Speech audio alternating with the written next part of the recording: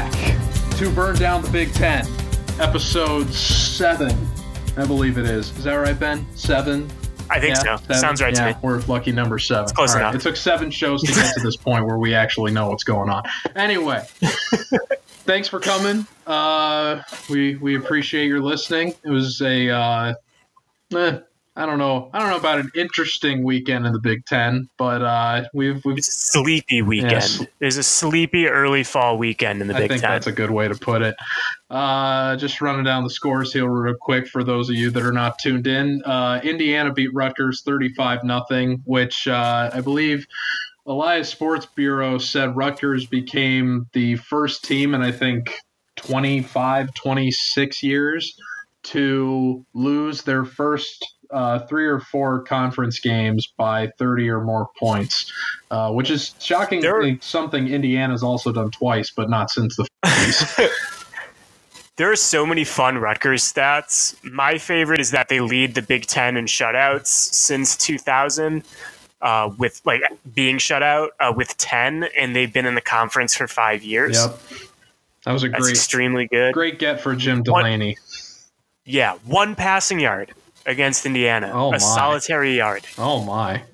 Which I think is more embarrassing than no passing yards or even negative passing yards. Like, 1 has to be the most embarrassing number. I mean, I'd be careful looking at a Rutgers box score, man. That could do permanent damage to your eyes. Anywho, Purdue blew out Maryland 40-14. So any of that early Maryland might actually be pretty good narrative that we were running with, mainly me early in the season. Yeah, I mean, that's...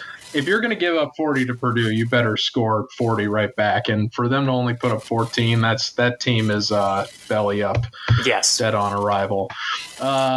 Michigan, Illinois was very, very entertaining for about 3 quarters, or really 2 quarters, depending on your perspective. Not the first quarter. Michigan raced out to a 28-0 lead and then gave up 25 unanswered to a Lovie Smith offense that did not start Brandon Peters, to my chagrin, but I was really hoping Illinois was going to be able to pull off what was going to be one of the funnier comebacks in recent memory, and unfortunately they fumbled their way out of the game towards the latter stages, but not a good win for Michigan by any means. No, they found a way to make that one really embarrassing.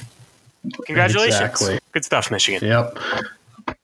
Minnesota blew out Nebraska 34-7. There were a few people that were a little optimistic that Nebraska was going to bounce back. Yeah, and that clearly just straight up not happening for that team. Nope. Scott Frost, what are you doing, man? And Minnesota's bad, and they're undefeated, but they're bad, and to get just wiped out like that. Yeah, maybe one of the worst undefeated teams through, 7 or 8 weeks? 8 weeks, I think, in college football history. But they play, I think, Rutgers this weekend, but they start to get, oh my God, they play Rutgers and then they play Maryland. Yeah. So they're going to be undefeated by the time they get to insane. November. That's unbelievable. And they're awful. Yeah. This is like my favorite Big Ten West trope that shows up every single year, is there's just some dog shit team who backs into 10 wins, and it's going to be Minnesota, and it might be like their first 10 games of the year. Like, how exciting. How wonderful. That's Looney Tunes. They're not, and they're playing at Rutgers and Maryland after that. So they're not going anywhere for a little bit. That's so bad. It's just not right. And the 2 games we're going to debrief you on today, Wisconsin, Michigan State. That was a 38-0 rout. Wisconsin got their 4th shutout of the year, which is just absolutely insane by modern college football standards. I don't know about frightening, because Michigan State, I'm going to go through not the whole play-by-play, but just give you a glimpse of what Michigan State did for pretty much the entire game. And it was, I think there was one drive during the third quarter. They needed 12 plays to go 39 yards, and then they punted. So they had nothing going for them all afternoon. And frankly, I'm a little embarrassed Ohio State gave up 10 points to them based on that performance. But we'll get into that later. And then, of course, was the Big Ten game of the week last week, which was Penn State, Iowa. Ben and I were both more conservative on what we thought the final score was going to be relative to the geniuses in Vegas. And Penn State closed that out with a 17-12 victory. And frankly, Iowa probably shouldn't have gotten a touchdown at the end. That guy made an incredible circus catch with about 2.5 minutes left. Yeah. They were very close to having their second straight game where they were only able to post field goals. So we're going to get into that.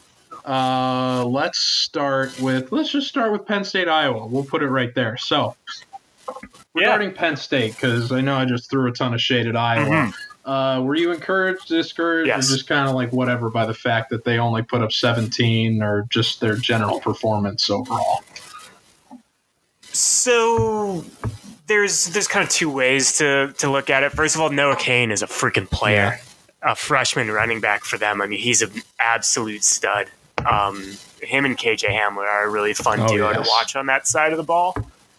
So, obviously only scoring 17 points is not good. And yeah, sure, it's on the road and it's Iowa, but there's a lot to be fairly dissatisfied about that. But my big galactic brain way to think about this game is, ultimately Penn State's season comes down to, can they beat Ohio State? And ultimately, the way that you beat Ohio State is just by choking the life out of the game, right? Making it really short, trying to play ball control, and trying to win on the margins. And the fact that it seems like Penn State can kind of do that is probably a good sign, right? There's so much that undoubtedly went with them in this game, but they were able to have a relatively high success rate despite not really getting a bunch of chunk plays. So they can string out some long drives. They can, ground and pound. And that defense really, truly is legit. So that's kind of a silver lining of a dark cloud, I guess. On balance, this is not a performance that, you go home and show mom. But I feel like there's enough here that, there's something to at least glean from it that's positive. I think that in terms of how their season, it pretty much rides on beating Ohio State at this point if they want to actually vault themselves into college football playoff contention conversation. I think that the best way that you do that in terms of beating Ohio State is you've got to have a good pass rush. And it's like you said, you have to be able to choke the life out of the game, but I think you also need the playmakers in order to compete and, trade blows and put up points and, come out and punch them in the mouth early. KJ Handler's obviously a player that can do that. Noah Cain definitely surprised a lot of people, I think, this past weekend with the performance against Iowa. But I will say this, they only had 2 sacks. And that's coming off a game where I lost count of how many sacks Iowa's turnstile offensive line gave up to the Michigan defense the week prior. So I do think, and that's 2 sacks is especially concerning when factoring in that Nate Stanley threw 43 passes on Saturday. So I would think that with a lot of with all those dropbacks, you'd like to see them get to the quarterback a little bit more than they did. So, I mean, they're going to be able to stop the run. They've proven that beyond a shadow of a doubt throughout this season and again against Iowa. But are they going to be able to get after the quarterback?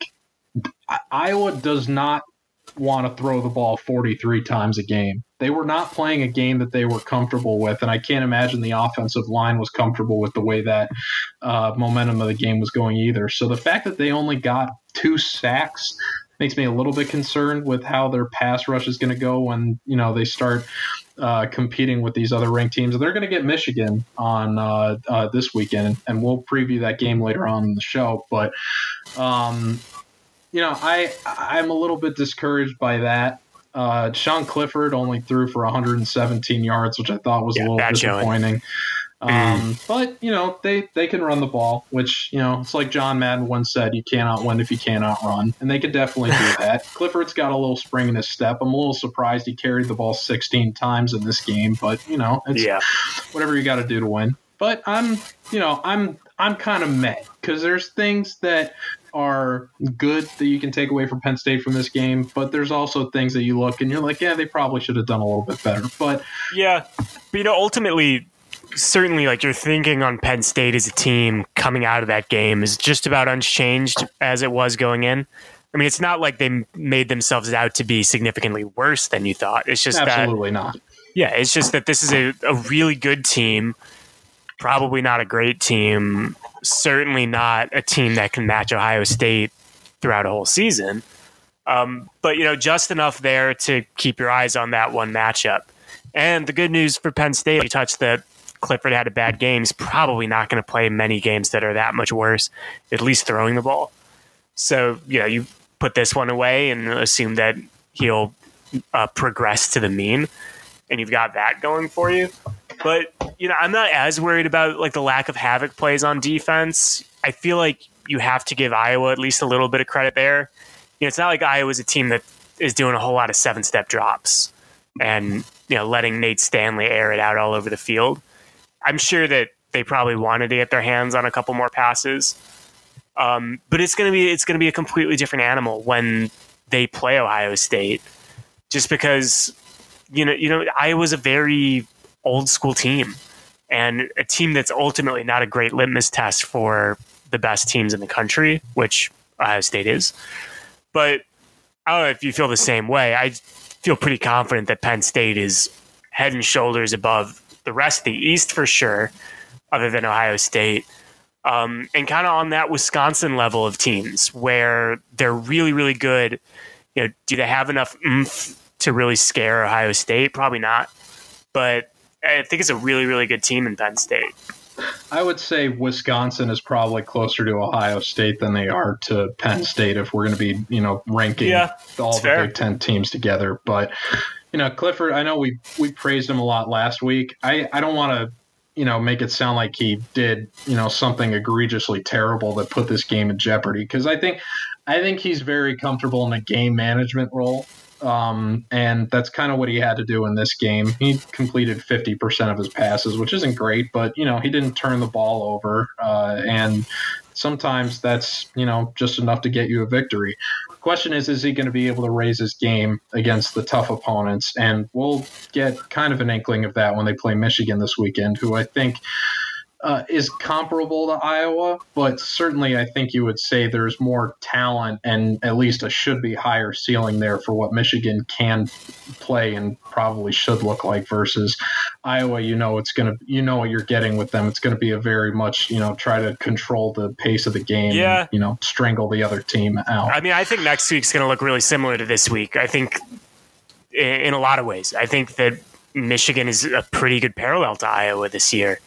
Maybe they're a little bit looser with the ball. I know Stanley had turnover. Was it a couple games ago where Stanley was just giving the ball to the other team the whole game? Well, they were playing Michigan in that game. I think he was just taking a lot of sacks. Yeah. I can't recall if he was turning it over a lot against Michigan, but it wouldn't surprise me. Yeah, so I do think, what a great scout team for Michigan to go play Iowa. It's going to be a similar final score, I think, ultimately. It's going to be a very, very low-scoring game. And, if Penn State can do what they did in this game, just grind it out and don't give the ball over, they're going to be just fine.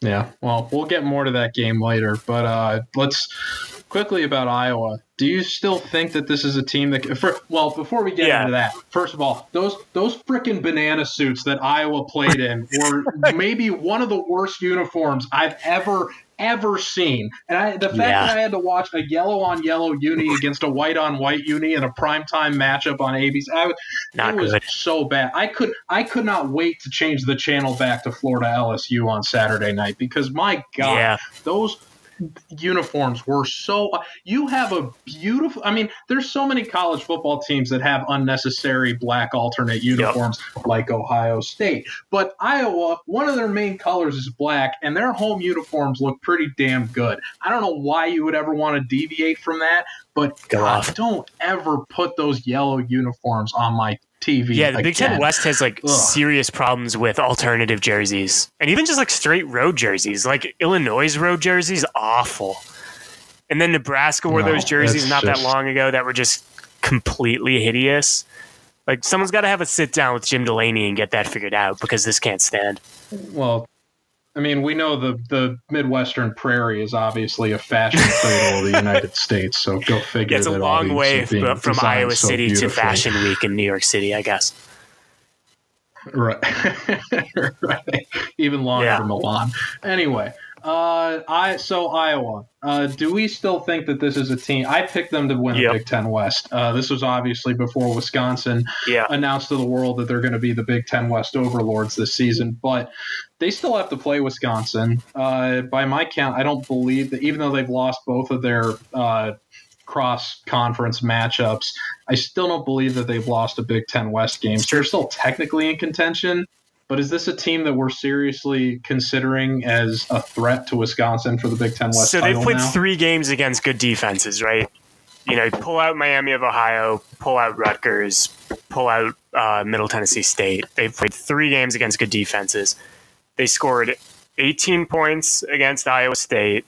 They scored 3 points against Michigan. And they scored 12 points against Penn State. Does that sound to you like a team that can score points against Wisconsin? Doesn't sound like that to me. Not necessarily. There's a huge gulf between Wisconsin and the rest. And I think Iowa is very well suited to go and get their teeth kicked in by Wisconsin. I mean, if you can't score, Wisconsin's going to make you feel it. And they're going to make you feel it physically. I mean, that's just not a fun place to go 3 and out very often. Iowa can't match Wisconsin. They can't. I mean, there's a chance that they get lucky, they get crazy hot one day. But no. This is truly Wisconsin's to lose at this point.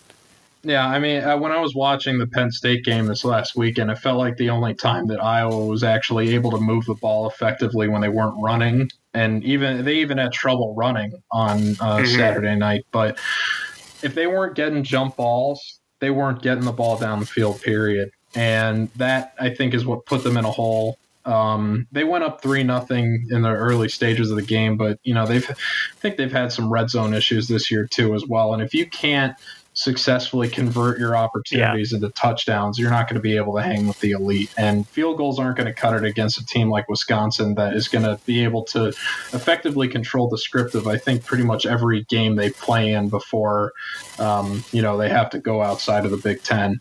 We'll see how the Ohio State game goes in November. It's still a few weeks off, but I think that they're pretty effectively going to be a team that is always in control of the game script. And if that is the case when they play Iowa, there's just no chance for the Hawkeyes to be able to pull off any kind of upset. And if that happens, they can kiss the Big Ten West goodbye. Yeah, I mean, ultimately, I think that it's more likely that every other team in the Big Ten West has 3 losses than it is that Wisconsin even has 2. There's just such a gap, and Wisconsin has such a lead at this point. Throwing Minnesota out because they're Minnesota, it's hard to imagine that things can, barring injury, basically, that Wisconsin can give this up. I mean, they've got 2 hands on the Big Ten West title at this point. I would agree. Well, let's talk about Wisconsin. Yes. They played Michigan State.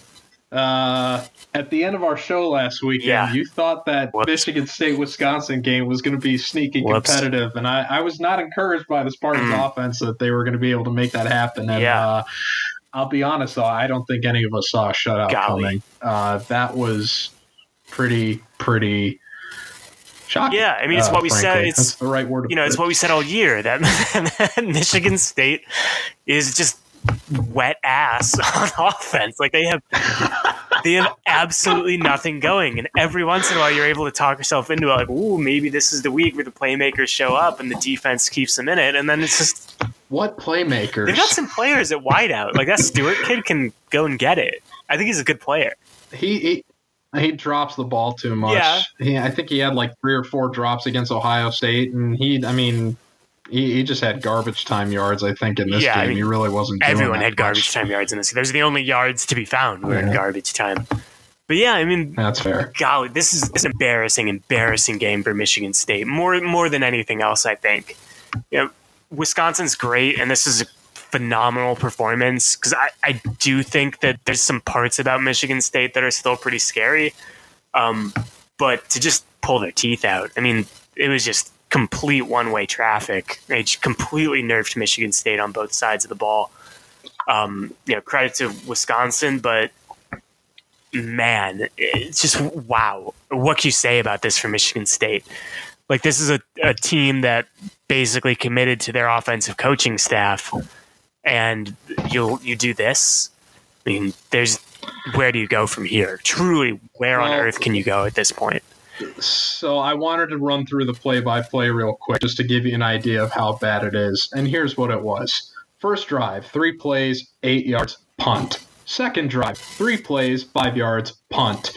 Third drive, 6 plays, 13 yards, punt. Fourth drive, 3 plays, 6 yards, punt. Fifth drive, 3 plays, 6 yards, punt. That was every single drive they had in the first half. To their credit, I was shocked that this game ended 38-0, but Wisconsin didn't score in the third quarter, and the game was 17-0 at half. So Michigan State was at least reasonably in it for a lot of this. And then you had that unbelievable drive to start the third quarter for Michigan State. 12 plays, 39 yards, and a punt. They had the ball for 7 minutes. 36 seconds, and they punted it away. That is, I don't know if I've ever seen anything like that. Any drive that goes for more than 10 plays usually ends in the red zone. 12 plays, 39 yards is almost unheard of. That's crazy. Wisconsin had the ball for the rest of the third quarter then, and they went up 24-0 with a touchdown at the beginning of the fourth.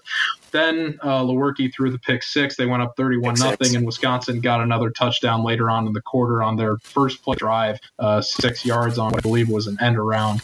But yeah, I mean, they had, the 12-play, 39-yard punt, then the pick six, 5 plays, 4 yards, punt after the pick six, another 3-and-out after that where they got no yards at all, and then another 3-and-out after that. And then on their final drive, they threw another pick, 7 plays, 37 yards. I mean, they didn't have a single drive over 40 yards the entire game.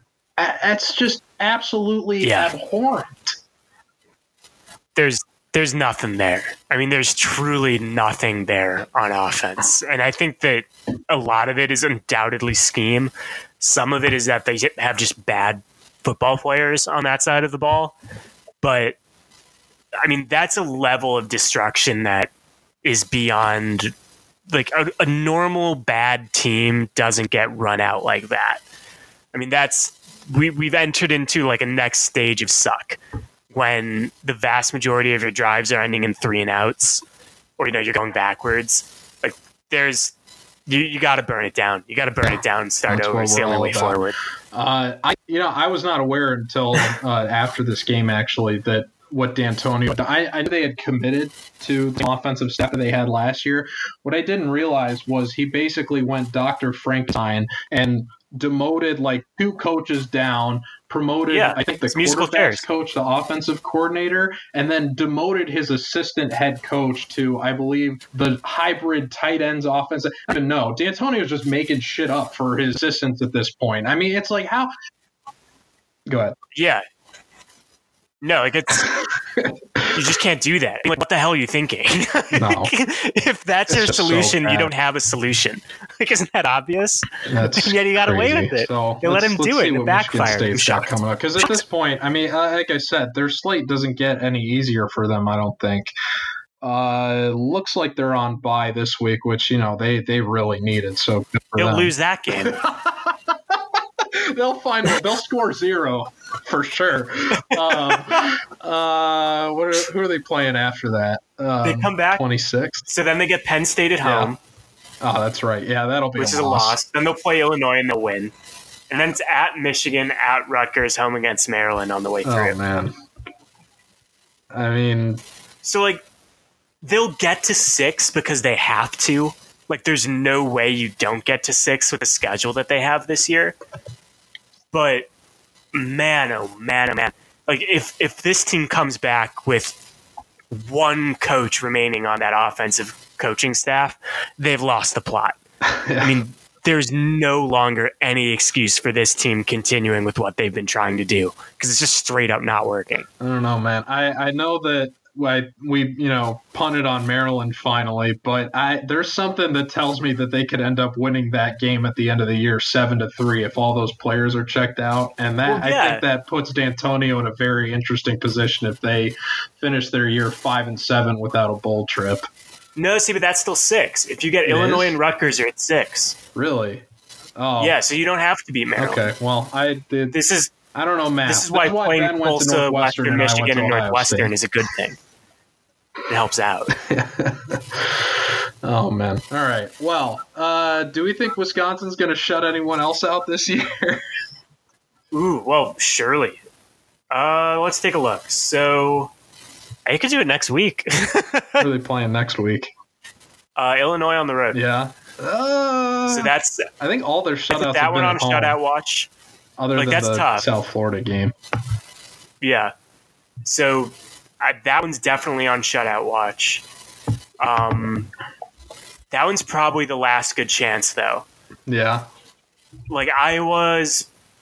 I don't know. I'd be surprised if they shut out Iowa. I would say Iowa was the best chance, actually. Just based on what we saw this past weekend. I mean, they're playing them at home. Yeah, that's also true. I think they're going to get 2 more chances. Maybe call it 1.5 between Illinois, Iowa, and Minnesota. I mean, we will at least get a look at least one more shutout, and they'll probably have a half shot at 2.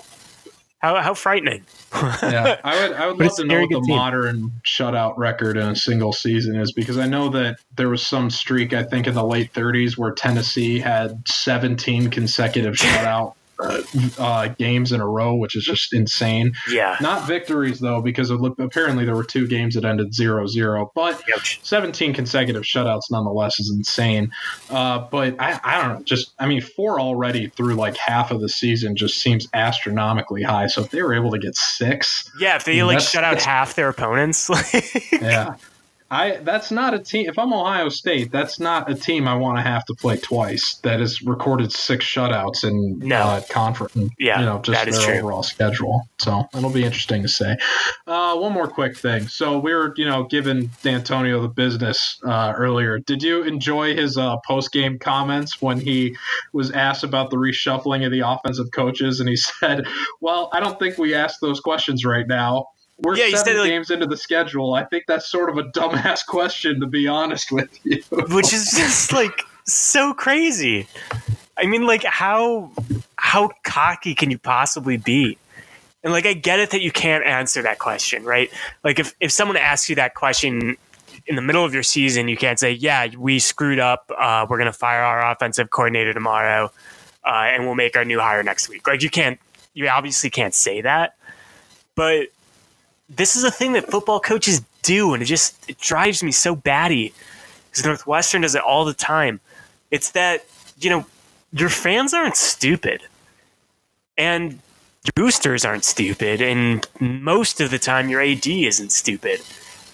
People know that you fucked up, and you fucked up in a huge way.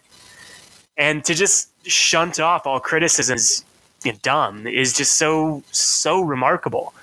I mean, I can't remember the last time a head coach screwed up their assistant coaches more than what D'Antonio did this year, right? There's keeping an offensive coordinator. When Nick Saban brought in Steve Sarkisian, that cost them a national championship. I think, but that's one coach, and Sark for not a whole staff. And for Sark is as weird as that situation was. He's got some bona fides as a coach. So it's an understandable screw up, but to do this with your whole entire offensive coaching staff, to think that it would work, and then when someone asks what was in truth a pretty benign question about do you think you made a mistake here, to call a person a dumbass is just so remarkable. I mean, it's unhinged. I cannot imagine being a Michigan State fan and having to hear that. I wonder if D'Antonio called Pat Fitzgerald before the Wisconsin game, knowing he was going to get routed, and said, "Okay, what? Yeah, was he all right? How do I face the media after this game, and just act as a shield for my offensive staff in the same way that you do?" I don't know. I don't know who's the one who's giving the notes to each other, who's following who, but they've got the same exact playbook at the lectern. There's no question about it. Yeah. Oh, man. Well, it'll be interesting to see how D'Antonio finishes the season out, because, that was about as discouraging a performance as you can have, I think. All right. Well, that's enough on this past week. Let's look ahead to the future. we're going to talk about the upcoming Penn State-Michigan game, but first, there's a much more pressing matter to address here, and that's Ohio State, Northwestern, Friday night in Evanston. I'm so excited. I'm a little bit terrified, but I'm very, very excited. I was at the game in 2004 when Ohio State was ranked 7th and lost to Randy Walker's Northwestern team. Shout out to Brett Bazina one time. It was not a good day at school the following Monday, to say the least. My fourth grade self lives with much repressed memories of that. But I was in the Wildcats Kids Club just because I was in the area, and I had grown up going to a lot of not Ohio State games, more Northwestern games actually, just because I was local. And so I wasn't terribly upset about it. So I do like both of these teams. Obviously, I prefer Ohio State, but I'm impartial to Northwestern. I like them. I would venture I like them a little bit more than you do, and they're your own. Yeah, I was going to say, which I think says a lot. I was going to say, like, you like two teams playing in this game. I like one, and it's not the team that plays in purple. Well, I want to believe, Ben. I'm telling you, I think Mick McCall has something cooking here. This is your most deranged take. This is just so out of bounds. It is not. You know who has the leading point total against Wisconsin this year? It's not Michigan State. It's not Michigan. It's Northwestern Wildcats under that fire starter Mick McCall offense. I'm telling you what, he's had a whole bye week to prepare for these Buckeyes. He's licking his chops. He's going to make Chase Young look like Chase Old. He's going to make Jordan Fuller look like Jordan Empty. He's going to make Tough Borland look like Soft Borland. That's coming. He's going to be running under center, turnaround, third down options on the goal line. It doesn't matter what kind of personnel Ohio State has out there. He's ready. He is ready, and he's ready to silence you. The haters and all the people on Twitter that live in chagrin to Pat Fitzgerald. He is so ready to pull off the upset of the season. Can you not feel it, Ben? Can you not feel the spirit of Mick McCall just oozing through your veins? So when Northwestern completes 3 passes on the first drive and goes 3 and out, this will all be thrown out the window. Like, this is going to be over so fast. Like, Northwestern, this is the biggest underdog Northwestern has ever been for quite literally 24 years. It was the Rose Bowl season the last time they were a 27-point underdog, which is I don't think that's fair. It's a game that they won, by the way. If they're counting. Yeah, but hey, this is going to be so wildly unfun to watch in every way possible. It's going to be a game that Northwestern has no chance of winning, and Ohio State's going to win, but Northwestern's going to Northwesternify the game, and it's going to make it just gross and stuck in the mud. And I'm sure they didn't cut the grass in Ryan Field, so it's going to go like up to everyone's knees, so people are going to be slipping around and crap. Like, this is going to be so not fun to watch. I really just like my dad, who probably hasn't missed a game without having a damn good reason to in like 20 years, just decided like not going, just not going to go. I'm just going to watch it on TV. That's a shame. Which is fair. He's gonna miss a career performance from Mick McCall, who's going to call more than 8 different plays in this game, and that's what's going to lead Northwestern to victory. Open it up to the second and also last page of the playbook and bring out play number 8. How electric. It's not a playbook, it's more of a pamphlet. Yeah, no. So like, how quarterbacks have the thing on their wrist with like the names of the plays or whatever. That's just the entire Northwestern playbook, and it's like a full diagram. Like, they have everyone's route assignments just drawn up on the wristband, and it fits. It's great. Well, okay, let's try to get at least one serious point in about this game. I guess. How do you think Northwestern's defense matches? Assuming that the offense can stay on the field for more than 3 plays at a time, how do you think that their defense stacks up with Ohio State's So offense? Northwestern's defense is extremely good, and I don't expect J.K. Dobbins to have a fun time. I do think Northwestern's going to be able to bottle him up. the one thing that, every once in a while it shows up for Northwestern, and there's not a whole lot of chances for it to show up because he played in the Big Ten West, is a true dual threat quarterback tends to get to a Mike Hankwitz defense.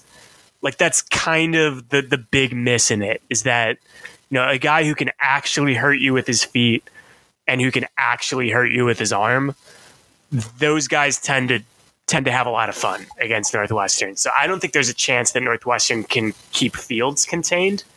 I think that they'll be able to bottle up Dobbins pretty well. To me, the kind of most interesting storyline from this game is that, you have 2 5-star transfer quarterbacks playing against each other in Justin Fields and Hunter Johnson.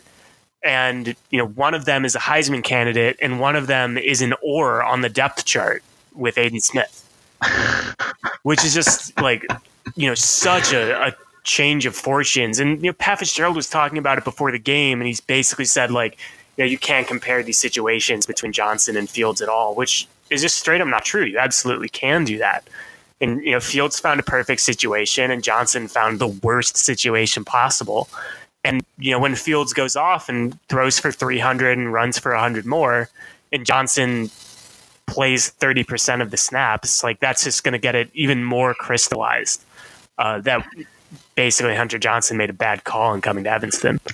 I will say, I think Dobbins is probably going to be a little more effective than you're giving him credit for. Just because the Michigan State game, one of the big reasons Ohio State won was because they're one of the things that I love that Ryan Day has done is that he's done a very good job of keeping Urban Meyer's running style in terms of having those spread read options, but also incorporating a lot of different power schemes.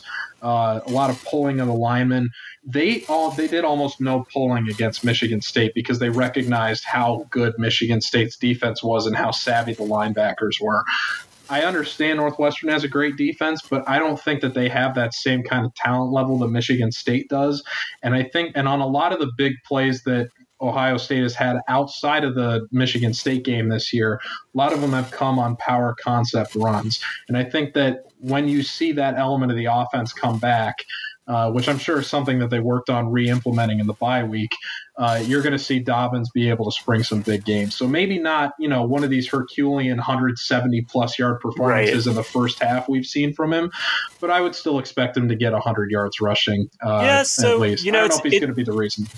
It's a different offense than what Ohio State ran last year in 800,000 ways, but last year Dobbins and Weber combined 34 carries for 119 yards in the Big Ten championship game, which is a pretty good effort. That's a pretty darn good effort by Northwestern to keep those guys bottled up. And there are more interesting run concepts in the Ohio State offense this year. But, Northwestern's defense is basically the same. It's almost entirely the same in the front seven. So that's not the part of it that concerns me. Definitely the part of it that concerns me is athletes in space and Justin Fields, who will be an athlete in a lot of space. Like, I don't think Northwestern has an answer for that. If Ohio State wants to try and win basically inside the box, I think that's going to keep Northwestern in the game. But if they let their athletes be athletes, I don't think they'll be in the game for very long. Well, they use a lot of the running to set up play action, which I think is probably where they're going to beat beat Northwestern, is setting up those big plays for the receivers. So to your point, there's going to be space for them if they, give the impression that they're trying to keep the game in the box, which is kind of what they did against Indiana and some other teams that they played. They spring those big plays, and I think that's what puts the game away early for them. So with predictions, I almost hesitate to ask, Ben, because I feel like it'll almost paint for you to say it, but you got to give me a final score here. How do you think it's going to end up?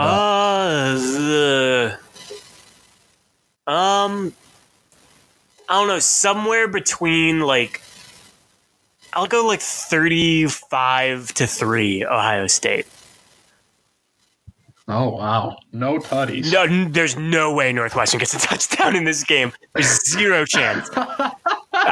There's no way. I mean, maybe they get one of those garbage time touchdowns like Drake Anderson's gotten a couple times this year.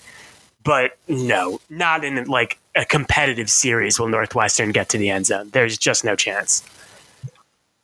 I'm gonna say the same score from the Michigan State game. I think it's 34-10. That'd be a great showing for Northwestern. That would rock.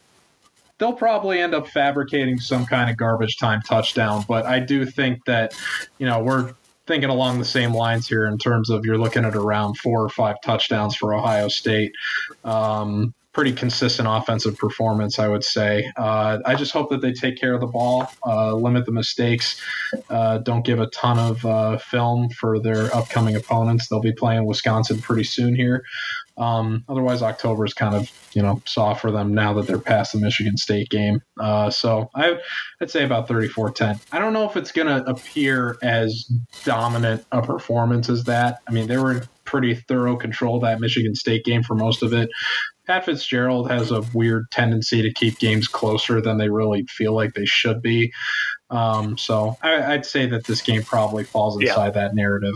But I'm sorry, Ben. I wanted you and your family to have faith in this performance and want to come out, but I don't know. Friday night in Evanston seems like it's probably going to be a home game for Ohio State as it usually is, and I don't know how much that's going to help the So the purple and white. Ohio State sees mismatches of this kind of caliber all of the time.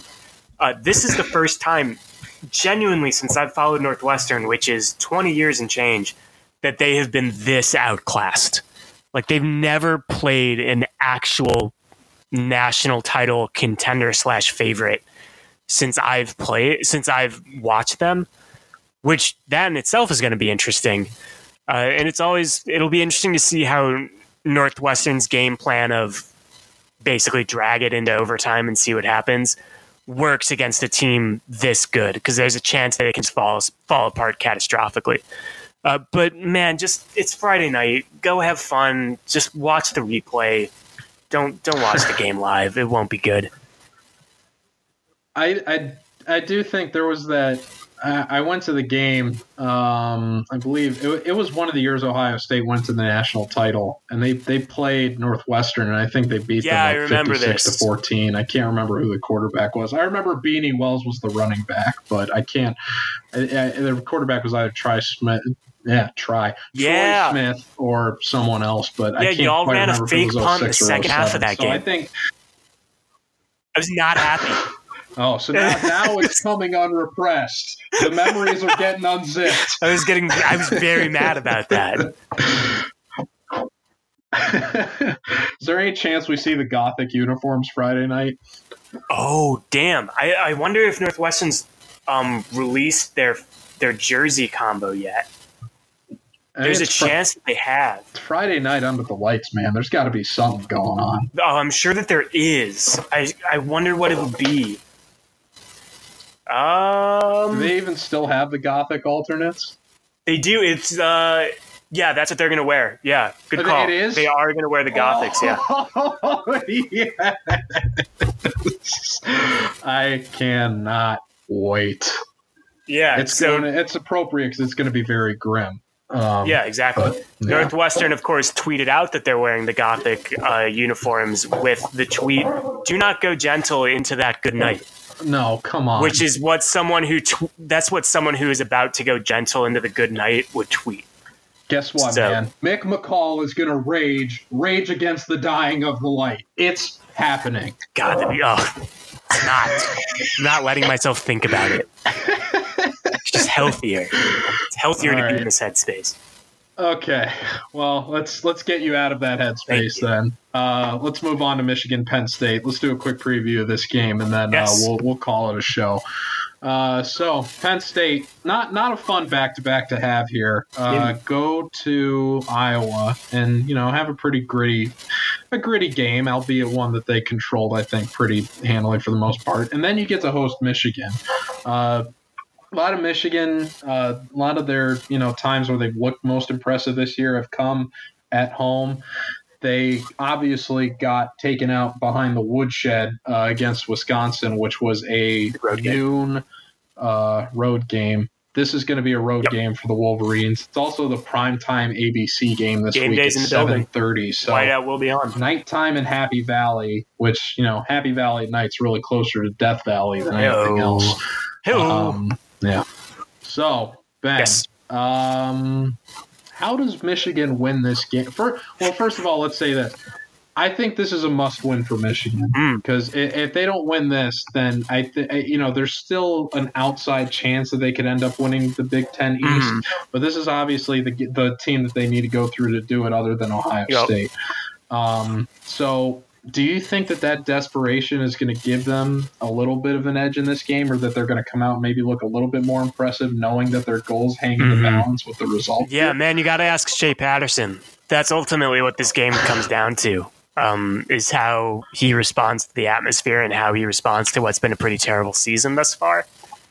It's going to be a tough place to get going. I mean, like you said, there aren't many groups of people much louder than Penn State. Michigan's a quiet 100,000. I don't think anyone's ever said that about Penn State. And it'll be a whiteout, and it'll be game day. I mean, that's a pretty intimidating atmosphere. Man, I mean, it's a really tough ask for Michigan. This is ultimately, if you think Michigan is going to win this game, it's because they're going to somehow tap into what they had at stages last year and what they are yet to show this year, which is a somewhat explosive offense with some playmakers on the edge. And you get to add Charbonnet into the mix this year. But tough ask for Michigan. They're 9-point underdogs in this game. I mean, I really think that this is Penn State's to lose. It's really, really tough place to go and get a must-win game. I will say this in Michigan's favor. We talked about the Iowa game last week earlier, and although Iowa, it felt like the only time they were really having offensive success was when they were throwing jump balls up down the field. They came down with a pretty decent amount of them, and I think that's kind of a reflection on Penn State's secondary. That they were able to do that. When we've seen Michigan be successful on offense this year, it's been when they're throwing these jump balls up to Peoples-Jones and Collins. So I think that if Shea is at least reasonably accurate with these deep balls, Michigan State's receivers are probably going to be able to make plays on contested catches. And I think that, combined with the fact that Penn State has had a tendency to start slow, which they did again against Iowa, that could put them in a position where they're able to pull one over on Penn State. You don't agree? Yeah, I mean, that's no. I mean, I think like that's, when your way to win is winning jump balls, it's probably going to be a pretty tough way to win. Yeah, no, that's fair. But, I think that it can swing the balance in the way a game looks dramatically when they're going to be low scoring in the way that I think that we think this one's going to pan out. So that's the good point, is that Michigan has these playmakers on the edge who they just can't unlock yet. And if this is the game where it happens, and surely one time this year it will, then they can absolutely go and win this game. And like Penn State showed last week, it's an offense that can get stuck in the mud. And I don't think Iowa has the defense that Michigan has. So if they can get a somewhat near healthy Donovan Peoples-Jones and Tariq Black, and Shea Patterson can wake up from whatever slumber or illness he's been in all year, then this would be a fun team. And this could be a game that they would win. But ultimately, that's what we've been waiting for 6 games with Michigan, and it just doesn't seem to be there. So, why would I expect it to show up now? I guess is, as someone who started super optimistic on Michigan and has kind of resigned themselves to just not happening this year, that's my hesitancy. And that's why I think that it's a game that Penn State can kind of take control of and not give it back. Yeah, I think if we see Dylan McCaffrey, then that's a pretty good indication that Penn State's going to run away with this. So flipping it around a little bit, we saw Sean Clifford do the kind of game manager thing against Iowa's defense, which is stout. I don't know if it's at the ranking of elite that you would put Ohio State's and certainly Wisconsin's and Michigan State's this season, but it's still stout. Michigan's got obviously a solid defense.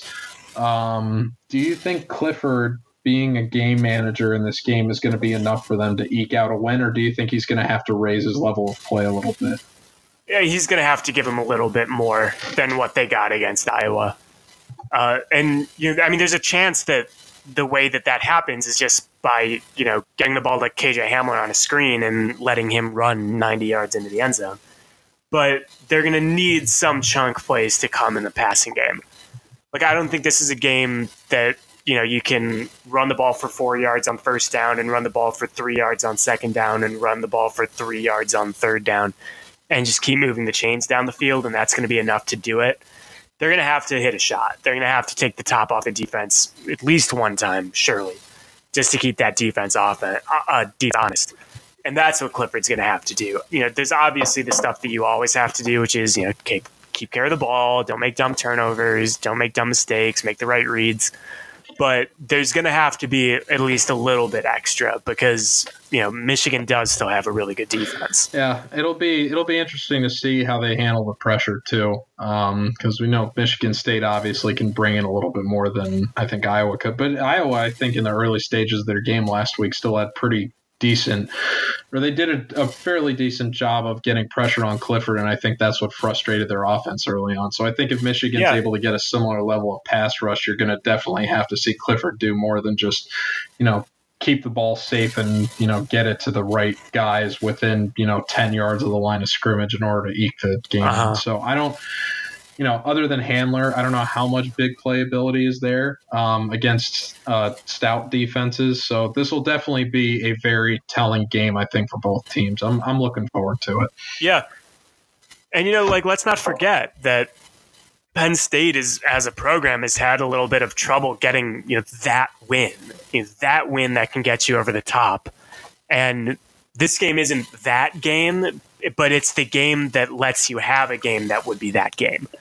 Like this is a huge game for Penn State. There's for as much pressure as there is on Michigan going into a really hostile environment and trying to come out with a win, there's every bit as much pressure on Penn State to get this done. Because this is a team that sees themselves as an actual contender, an actual challenger to Ohio State, and people who are on that level go and win this game. Like there's going to be a lot of internal pressure on them to get it done. I think, yeah.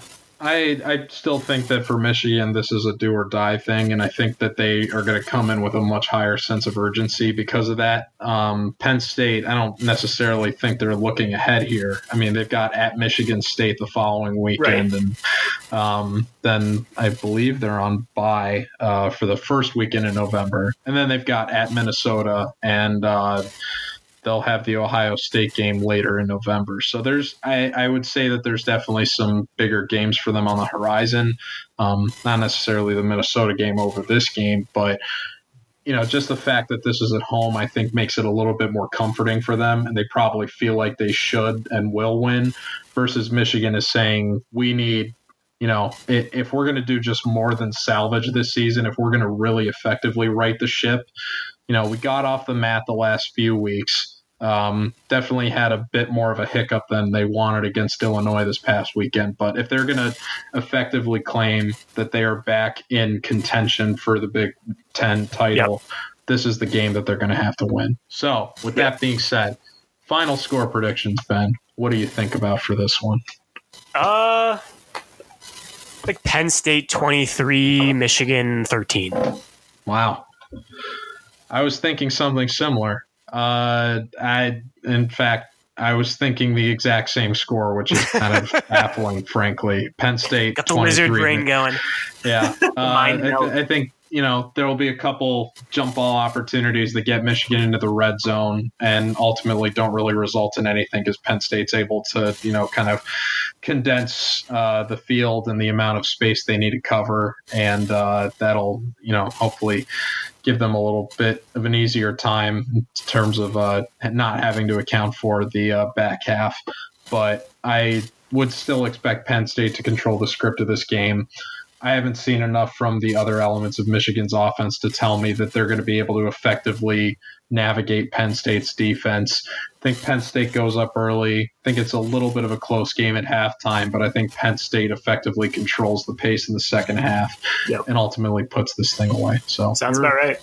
Both believers in Penn State. That being said, I won't be shocked if Michigan wins because I know that Harbaugh is very much having to look at this game as if we're going to be more than just a disappointment this year. This is where we turn it around. And Penn State, Michigan have had some very interesting matchups in recent years. James Franklin in a big game is not exactly the safest of all bets. Not at all. Fair to say.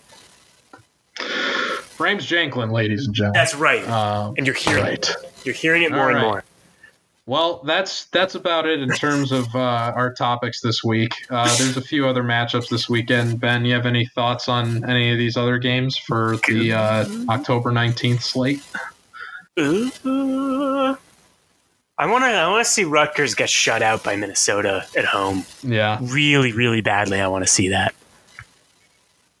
But no, I mean, there's part of me was about to say like Indiana, Maryland could be interesting, but like, come on, man.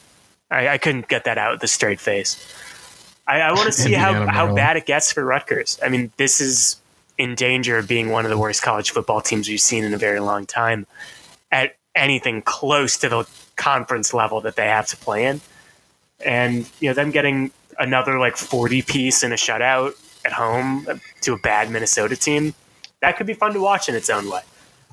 Well, I wasn't thinking about Wisconsin, Illinois as a potential shutout game, but you've somewhat convinced me, and now I'm going to be very, very nervous if they end up pulling that off. So that's a game that I'm going to be keeping an eye on. It's in the noon slot, so doesn't look like there's too much contention in terms of other stuff to watch. There's going to be like 6 points scored this week in the Big Ten. Everyone's going to win their game like 3-0. It's going to be just slop. I don't know. Purdue at Iowa, I feel like that'll be more than a 3-0 game. But I don't know. Based on what we've seen from Iowa's offense of late, I mean, they could very well struggle against Purdue's defense. Yeah. Which would be there are going to be a lot of low scores. I mean, whether the whole game ends up being low scoring or whether it's just one team getting shut out, it's going to be some single digits to be found in the Big Ten this week. What a conference. In the same way you're into Rutgers shame porn, I think I'm in the same boat with Maryland at this point, and I would love to see Indiana just go in and blow the doors off them in D.C. That would be just absolutely wonderful. Knock the Turtles over on their shells. But yeah, other than that, Michigan and Penn State, folks, that's the game to watch. It's at 7:30 on ABC this weekend. And other than that, tune in for that Ohio State Northwestern Mick McCall upset on Friday night. But further than that, it's it's kind of a pedestrian weekend. But even so, I want to thank you guys for listening, and we will certainly be back next week to recap everything that's going to happen this coming weekend and give you a nice little preview for what's going to be the weekend of October 26th, which features the cross-conference game of the year in the Big Ten, Wisconsin at Ohio State. It's going to be a hell of a time. Please come back next week.